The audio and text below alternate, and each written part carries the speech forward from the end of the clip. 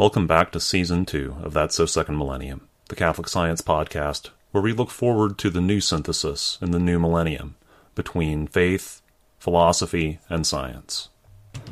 Welcome to episode 65 of That's So Second Millennium. This is the beginning of our interview with Maureen Kondik, the first of 3 segments that will be releasing from this interview. So, she is the St. Albert awardee, as we mentioned in the podcast itself. She's a highly decorated embryologist, neuroscientist, as well as someone who, in the throes of the initial enthusiasm about embryonic stem cells, was one of the few people willing to stand up and say this is not just unethical, but from the standpoint of destroying human life, but it's unethical from the standpoint of the bill of goods being sold to the general public that will not deliver on its promises. We start the conversation with the discussion of Dr. Kondik's own life, how she was drawn to science, and specifically to cellular biology, starting from the story of Marie Curie, and then narrowing down to cells, and an interesting discussion of how she sees that process playing out. We discuss, in passing, why chicks are such good subjects for embryology. We discuss Maureen's odd claim that she's a bad Catholic, which I still, I've listened to it now a couple of times, and I still don't entirely follow it. But it involves her journey from a somewhat sheltered Midwestern childhood into the atheist hothouses of the University of Chicago and Berkeley. We discuss and lament something that we take up again in later segments of the interview, the tendency of scientists not to spend any time on philosophical formation. She tells a very poignant story about a call from a man in a desperate situation, one of the people being sold the bill of goods that embryonic stem cells would solve everything. She tells that very poignant story. Bill asks her where stem cell research stands today. We talk a little bit about how you test for plenipotent or totipotent stem cells, which is to say you inject them into a mouse and wait for it to die filled with tumors. And of course, because you depend on me for this kind of high-quality insight, I draw a parallel between the plot of Star Trek 2 and 3 and the concept of proto-matter that plays such a fundamental role in the plot of those movies as an analogy for these stem cells that are just a little too unpredictable to really use for the purposes we've tried to put them to. So that will round out the first segment of this interview. Be a little over 40 minutes by the time we have the entire file. So sit back and enjoy. The audio quality is better than last week. Not what it should be to have archived this conversation, but a lot closer. So hopefully I won't be trying your patience anywhere near this much this week. With that, I'll let myself, the me of several days ago, take it away. Okay, so the mic is now on. We are greatly privileged to have Dr. Maureen Kondik from the University of Utah here. She is the one being awarded the St. Albert Award at this year's Society of Catholic Scientists Conference. So we're actually talking the afternoon before the conference begins. So Dr. Kondik has her bachelor's degree from the University of Chicago, a PhD from UC Berkeley. That must have been an oppressive environment. And she did a postdoc at the University of Minnesota. She has been at the University of Utah since 1997. Correct. And has been awarded a number of awards, both for her science and for her stand on life issues. So with that, I'm not necessarily one of those people who like to read a speaker's entire, we could go on for 5 minutes and read your entire list of citations. But I would encourage the listener to look them up for himself or herself. And hopefully we can just get started a little bit. So we'd like to talk today both about your personal experience as a researcher in embryology and related fields who has felt the need to stand up for what's true in difficult situations, as well as, sort of the nuts and bolts of what you do, since our audience, I think, is a number of scientists in it, and I think a number of them would be interested in just hearing more about that. Absolutely. I'm happy to be here, and I'm happy to engage all of those topics in whatever order seems to make sense. Okay. Well, we'll do our best. Making sense is something that we work on. It's a goal that we aspire toward. We don't necessarily always get all the way there. So, yeah. So, at what point did you feel drawn toward biology and biological sciences? It's an interesting question, because I think my vocation as a scientist happened quite early. I lived in a small town in the Midwest and was easily bored. So I remember going to my local library, public library, which is a tiny little library. Yeah. And after I had blasted through all of the young adult section and anything else that seemed of interest, I discovered biographies and fell in love with these little stories from history about real people, but with all the drama and heartbreak and everything else that goes along with a biography-worthy individual. Yeah. And being the rather OCD person I was then and still am, I started at 8 and I started reading through all the biographies on the shelf. And I remember vividly that, when I got to see and I read the biography of Maria Curie, I had never, ever encountered anybody who I could relate to as strongly as I related to her. And I remember just closing the book and just going, that's it. I'm going to win the Nobel Prize in Physics and Chemistry. I'm going to die from radiation poisoning. It's just my life. It's going to be like this. It's going to be like this. Right. Yeah. So I decided I was going to be a scientist. My father was a philosopher. My mother was a mom. And they thought I was completely insane and that if I just grew up, this had to have something to do with hormones, because I was probably about 12 at the time. Okay.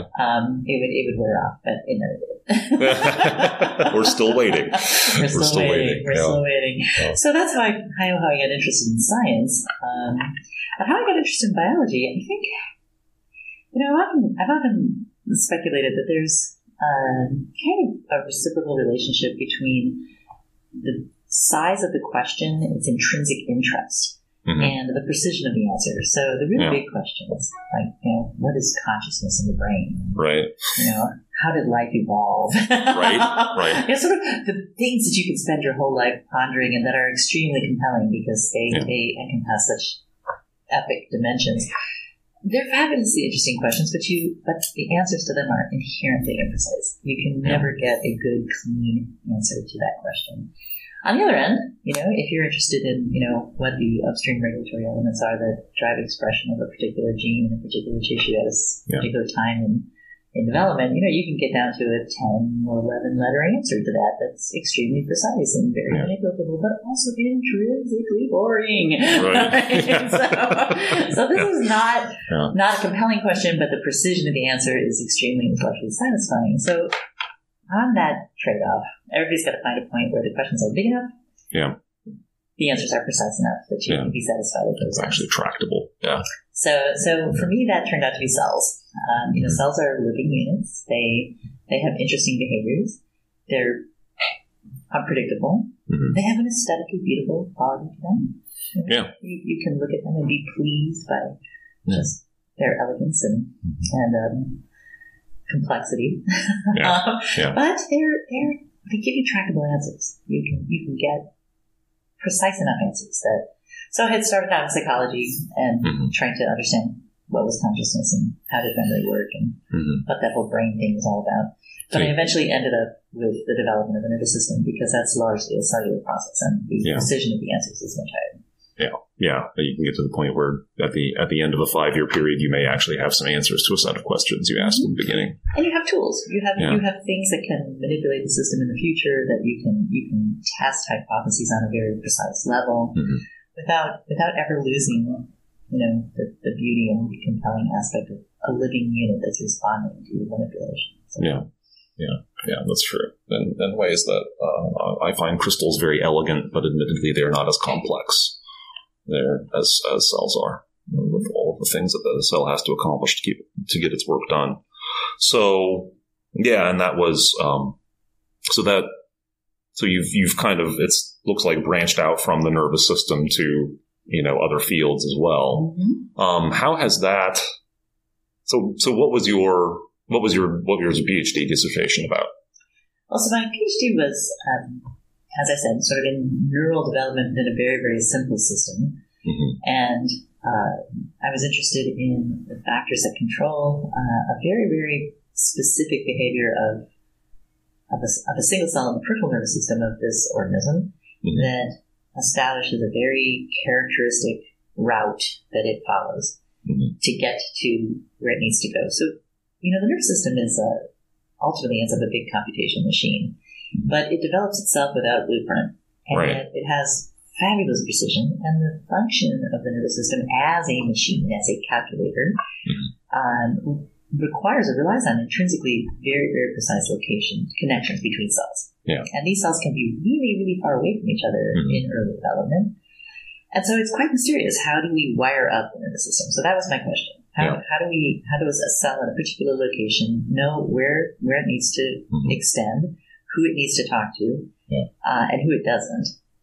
Some of this gets refined by behavior later on in development, but as a first pass in the embryo, we set up pretty much the structure of the nervous system with good accuracy. And honestly, we have no clue. Even now, even after my brilliant thesis, which was, I'm sure, earth-shattering and changed the thinking in the field and all of that stuff, we're still... Go back and calculate its age index and all of that. We're still very, very much in the dark about how it is that the basic principles of wiring happen. Yeah. So that's what I started with, was development of the nervous system, but that already put me into the general swimming pool of embryonic development. Right. And nothing develops in a vacuum. So the nervous system is kind of connected to the development of all the other things. Yeah. So the nerves themselves have the glial cells and everything that helps them do what they do. I mean, they're a minority of the cells in the brain, is my understanding. Yes, we have many more glial cells than we have neural cells. But because I was working in a developing system, I started getting more and more interested in embryology. How does the whole thing put itself together? Yeah. And I started teaching embryology as a graduate student, and then continued on as a faculty member. So, what was your work at the University of Minnesota? What was the focus there? Continuation of my graduate work, but in a different system. So, I had worked originally in scientists use all sorts of, as your listeners of course know, model systems that have strengths only in particular areas. So my initial system was a great one for a very stereotypic pattern of neural outgrowth during development. So I was working in Schistosarcoma americana, which is the American locust. Grasshoppers. And they have beautiful embryos and fabulously beautiful neurons at the embryonic stage. But they weren't a really great system for direct relevance to vertebrate models or to genetics. So as a postdoc at Minnesota, I was transferring to a vertebrate model, so mice and chicks, mostly chicks, looking at various aspects of sensory neural development in that system. Yeah. Okay. And then after that, you got your faculty position at Utah. Yes. So. And carried on. Then moving a little bit more into spinal regeneration. And peripheral nerve regeneration. So that was involving more mammalian models, rat models, mice models, but continuing to work in chicks because they're a really accessible vertebrate model for the kind of cellular manipulations I was doing. Okay, well, that's interesting. I did not know there was a field of biology where they were that much more handy than mice were. Yeah, not a great system for genetics, but a really, really good system for cellular manipulation and observation, because you can pretty much leave the embryo intact and still watch what's happening inside. So that's true of other systems as well, but very difficult in mice. Yeah. That's interesting. Yeah, that's all these details you wouldn't know unless you actually tried to get the nuts and bolts of it to actually work. So at what point, what is your history in terms of, your religious outlook? How has that been shaped over time? I hate to characterize myself as a bad Catholic, but I'm kind of a bad Catholic. I was raised Catholic. My father and mother were both very, very faithful people and very, very smart people. And so I started out in the faith with not a lot of questioning, because I trusted my parents. They were smart. They believed in this, so why not? And it didn't really seem to make much of a difference to me. Of course, in college, I went to the University of Chicago, was thrown in with, oh gosh, yeah. And then Berkeley. And then Berkeley, A lot of people who disagreed with that view. Yeah. And at that point, I'd already had my Maria Curie, epiphany, and so I knew that this was who I was going to be, and it if I were to define myself, I would define myself first as a scientist. I think it's so absolutely intrinsic to the way I look at the world. Yeah. That everything has to be based on evidence. It has to be based on logic and reason. It can't be self-contradictory. Yeah. This is just how my brain works. So where does Catholicism fit in with that? Yeah. I think a lot of people, when they first encounter other individuals who question their faith or the way they were raised, and if they have that mindset, if they have an analytic mindset, sometimes they just cave. They cave based on authority. Yeah. A lot of really smart people are telling me that I'm just brainwashed and this whole religion thing is incompatible with science, and I love science and I want to be a scientist, so that means I have to kind of give up the religion thing. Right. Yeah, but I'm just a little bit too stubborn for that. Right? There's at least that. Well, stubbornness and stubbornness persistence has its purpose. I think that what those kinds of naysayers charged me to do was not to bow to their authority, but to question their authority.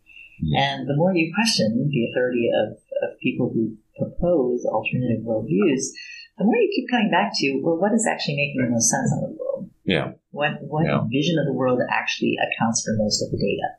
Right. And in my experience, it's a Christian vision of the world, and in particular a Catholic vision of the world that very much endorses precisely the kind of questioning mind that promotes scientific investigation in the first place. Yeah. And you can certainly find Catholics who don't live up to that standard, unfortunately, but they're the ones that do. And and what do you have on the other sides of the debate? That's the question. Yeah, and I think many scientists in particular really don't question deeply. I mean, they're so.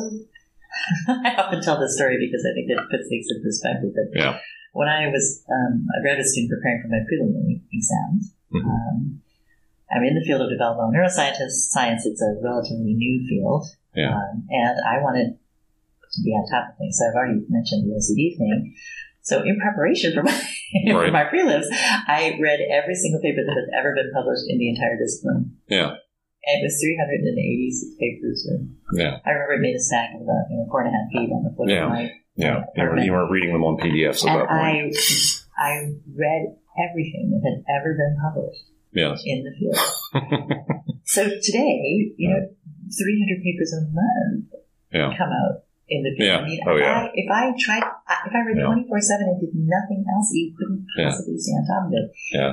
And so as a consequence, inevitably people get narrower and narrower. Oh, yeah. They focus down on some very, very little slim slice because you just can't. It's overwhelming. Yeah. And as a consequence, many scientists feel very smart. They feel very analytic, and they truly are within their narrow subfield. But do they think about what was the origin of the universe? Yeah. If there's a causal chain for everything, what's the first cause? What set all of this in motion? Yeah. How do you explain consciousness, truth? Yeah. Based on properties. What are the real differences between humans and non-human primates or other mammalian species? Yeah. All of these are really critical questions to the conclusion that everything can be explained by reductionist means and that there is no need for a God. Yeah. But does the average scientist spend a whole lot of time contemplating these questions? Almost not. Because they have no time. There is that too. Yeah, I mean that's that side of it. But it's it is a deficiency in the way we teach science, the way we train scientists. It doesn't have to be that way, but that is what we've drifted into. Yeah. I mean, I was very fortunate to have a capstone experience in my own undergrad where we actually looked at philosophy of science. We read some Popper. We read some Kuhn.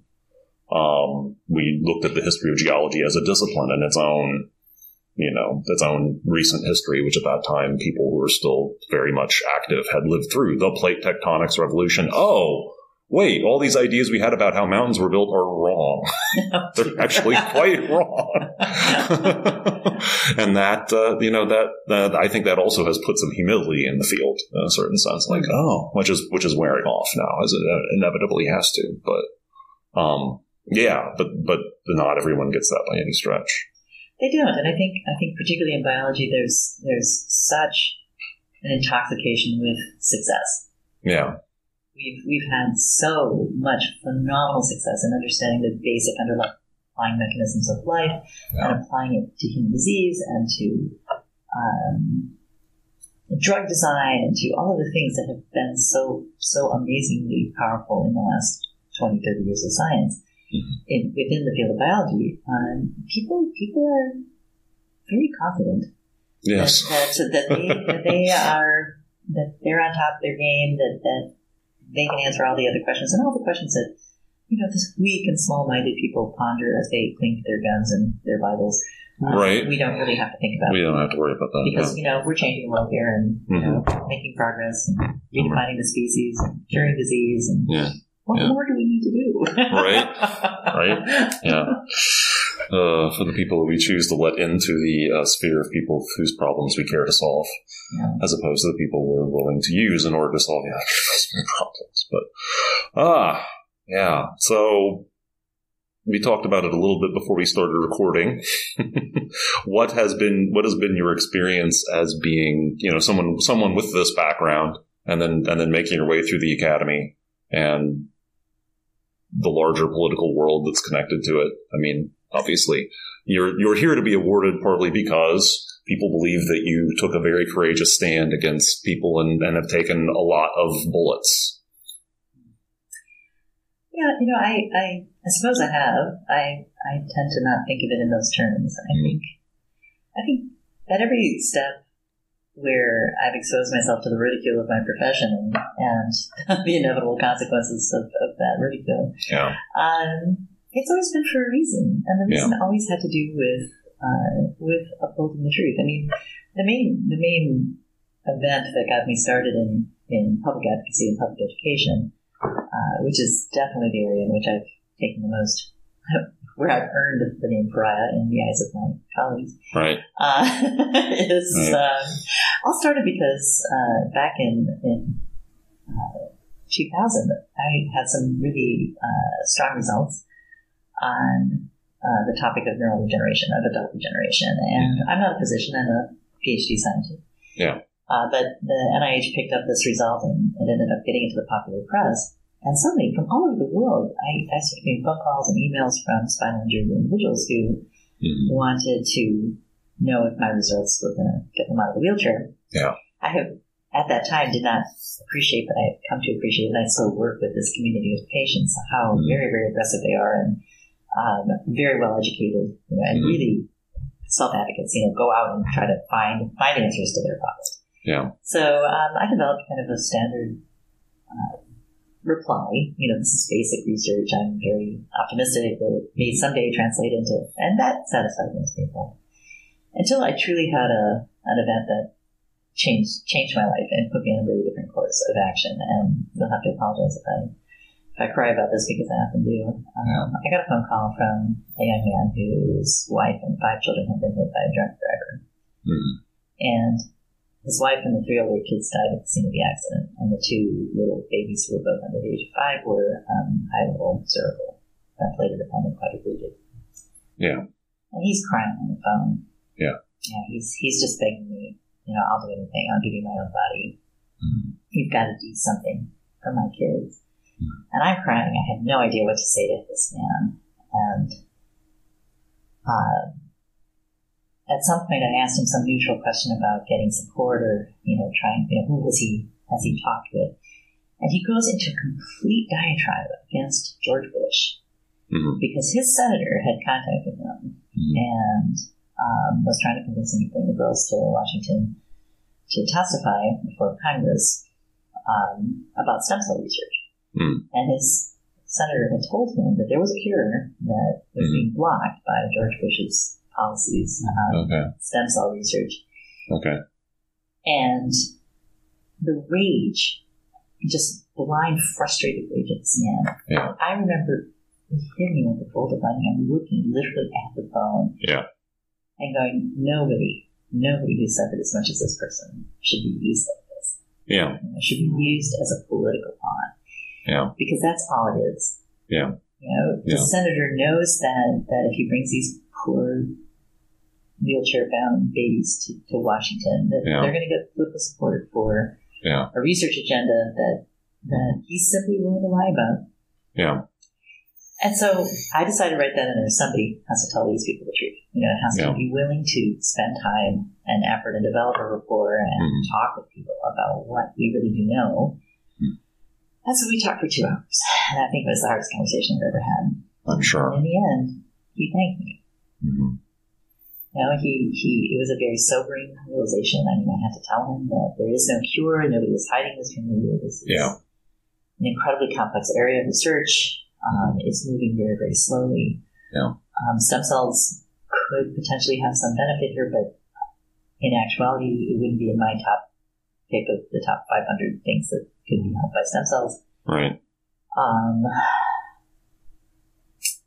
The girls are going to be in a wheelchair for a long time. And your job is to try to help them have the full life they can have. Yeah. Because there is no secret cure. Yeah. And, I set out from that point forward trying to get the word out and trying to be an advocate for patients and for knowledge and for factual information.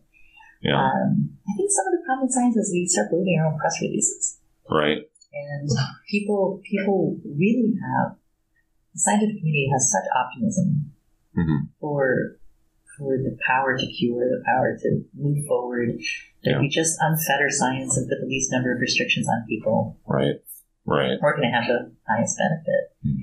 But there's a difference between saying that and having the data to support it. Right.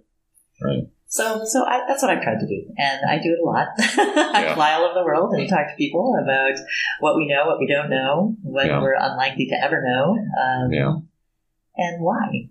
Mm-hmm. That's a tall order.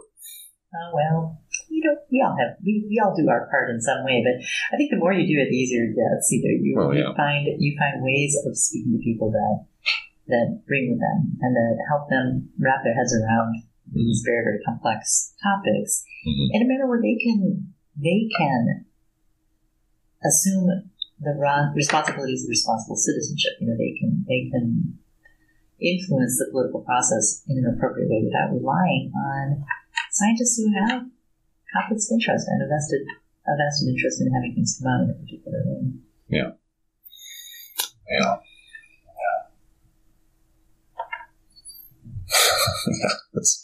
That's one thing. I mean, once you get how people actually live their lives involved in it, then the stakes go up so much, and it becomes so much harder to do science, which demands, that willingness to say, you know what, I might be wrong about this. Very true. Absolutely true. Especially when you've invested so much of your life and so much public money and the effort of your trainees and everyone else, and being willing to accept no for an answer is a tough job. If I just get a few more data points and I try another couple of statistical analyses, maybe I'll get something that makes it look like it's a success. It's a temptation. That's a difficult temptation to turn down.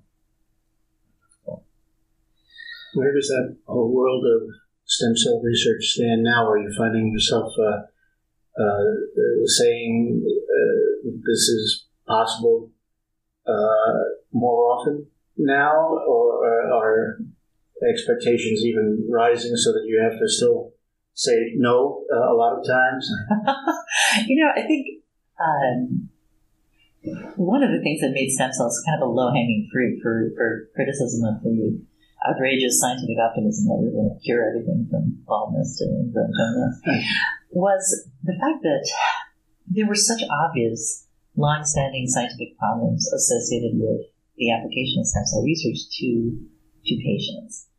And the whole nature of serious, long-standing scientific problems is that they're serious. Right. And long-standing. And someone would have fixed them if they were that easy to fix. If they were easy to fix, they would have been fixed. And very often it's because the problems are not just complex, but they are linked to the intrinsic nature of the cells themselves. So one of the problems I pointed out in my first critique of stem cells being the panacea for all human disease was the reason stem cells are scientifically interesting is that they have the capability of developing in a wide range of different developmental pathways. Right? So if I take a skin cell from you, it's pretty much restricted to being a skin cell, and it's hard that we have found ways now to maybe do something else. Stem cells are great because they can produce all the different cells within the body. And yet this very capability that makes them interesting scientifically also makes them extremely problematic medically, because one of the ways that evolution has protected the DNA of a cell from accumulating random mutations, which would turn it into a cancer cell, is to take all the DNA you're not actively accessing. So if you're a liver cell, you really don't need all those genes that control heart function or skin function or brain function. And so this is a simplification, but a useful way of thinking about it. So you kind of pack all of that DNA up in a chromatin structure that is much more resistant to mechanical and chemical insult by essentially inactivating it. So that's what makes cells stable enough to persist without accumulating mutations that will turn them into cancer cells. Right. But if we don't do that, if we are the kind of pluripotent stem cell that everyone is very fascinated with as a biological question, that cell is intrinsically prone to accumulating mutations and becoming a cancer cell. And this has been shown hundreds and hundreds of times that inevitably these cells always undergo some kind of chemical mutagenesis, structural mutagenesis. They turn into cancer cells very, very readily and very reliably. So you might remember Richard Nixon. You're old enough. Thank you for wondering. Okay, and you remember that, back in 1971, he started the War on Cancer at his National Cancer Institute, okay? And since then, we have spent hundreds of billions of dollars. Countless crews of brilliant scientists and physicians have been devoted to addressing this problem of cancer, oncogenesis, how do cells turn into cancer cells. And it's not like we've made no progress, but if you look at the death rates from cancer over the last 50 years, smoking deaths have declined dramatically, or because people cease smoking. Right. But cancer deaths have, we barely made a notch. Wow. And it's because it's a tough problem to fix. So, honestly, given that we've made such limited progress on these questions since I initially made my predictions that we weren't going to progress rapidly towards the application of stem cells to medical conditions, nothing has changed. I should change my middle name to Nostradamus, but but all the predictions I made back in 2001, 2002 have really been upheld precisely because they weren't just frivolous naysayer objections. No. They were things like, these are foreign cells, they're going to be rejected by the immune system. We've known about immune rejection for many, many decades. Yeah. We've made some progress, but it's still an enormous problem, and people still die from incompatible tissue transplant.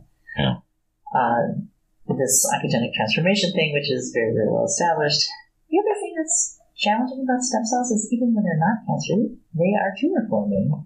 In fact, that's the gold standard for stem cell biology. If you develop a cell line and you imagine it to be a stem cell line, a pluripotent stem cell line, the gold standard test is you inject it into an immune-compromised mouse and you wait for the mouse to die because it has tumors all over its body that are formed from the stem cells, and the tumors contain derivatives of all the major embryonic lines, and that's how you know you've got a stem cell. Yep, we were successful. Yeah, we were successful. So let's put those into humans. Yeah, let's do that.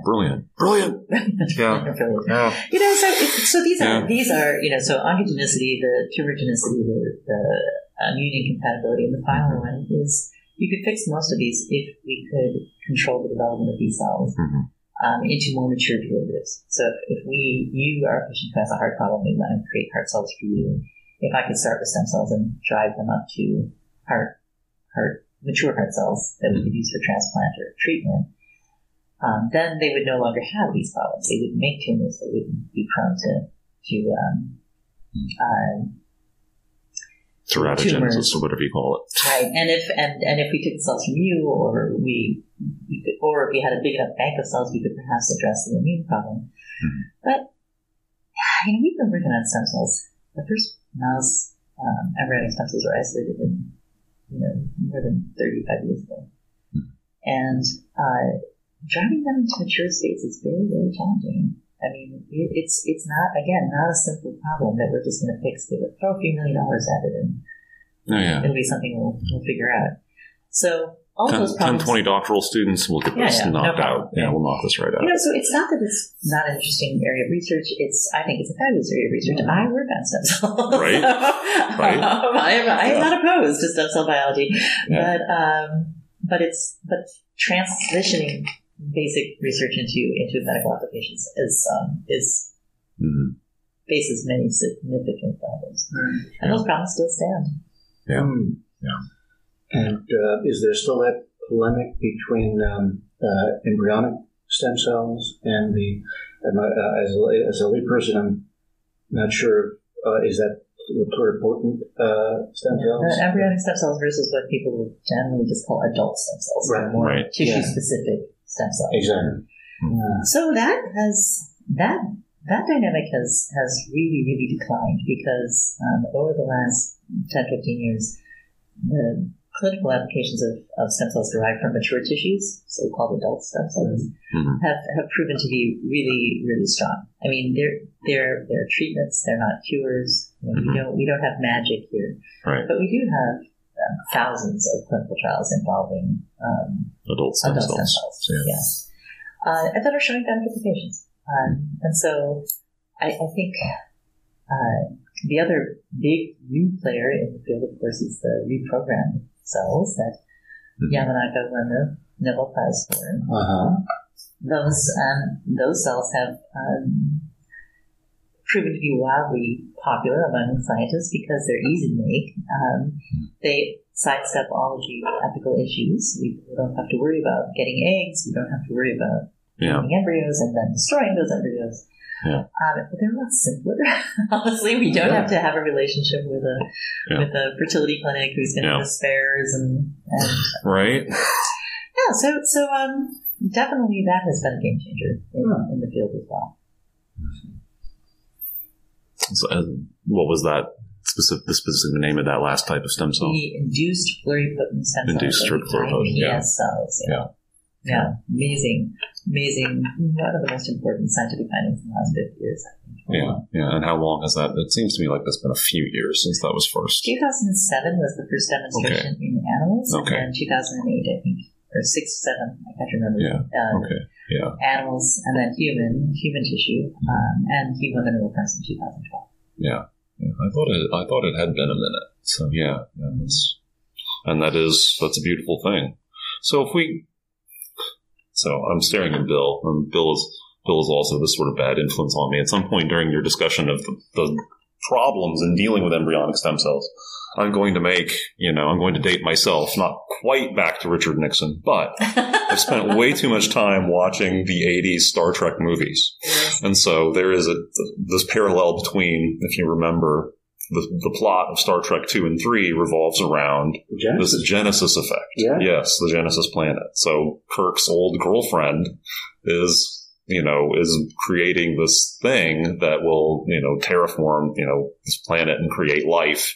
And then they realize that the planet, in Star Trek 3, they realize the planet that they've made is unstable.